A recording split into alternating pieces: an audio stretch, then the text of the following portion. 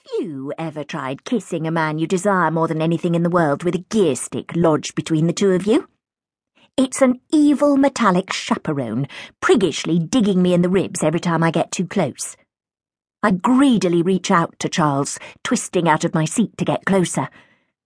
He's slipping his hand inside my shirt now, a heat-seeking missile desperate for flesh. I force my seat back, determined to grant him easy access.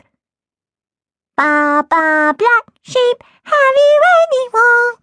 I nearly jump out of my skin at the high-pitched nasal singing that's erupted from the back. What the hell is that? One for the master and one for the dame. Charles scrabbles about, desperately searching around the dark recesses of the car. Oh, God, Lulu, I'm so sorry. It's the sheep. Just hang on.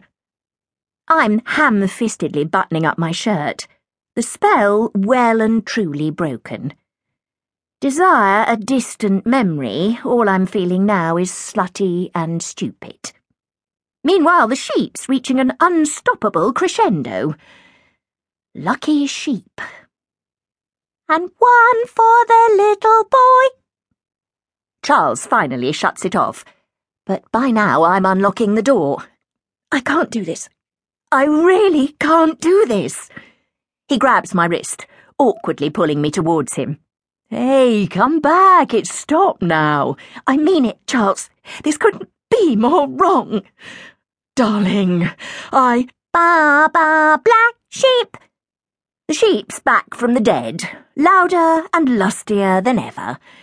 It's fighting a rearguard action with the two child car seats, which loom menacingly out of the darkness like twin Alsatians. It'd be bad enough if they belonged to my own children, but of course they don't. They're his wife's. His shadowy, unknowable wife, who I'd probably be the best of friends with in a parallel universe.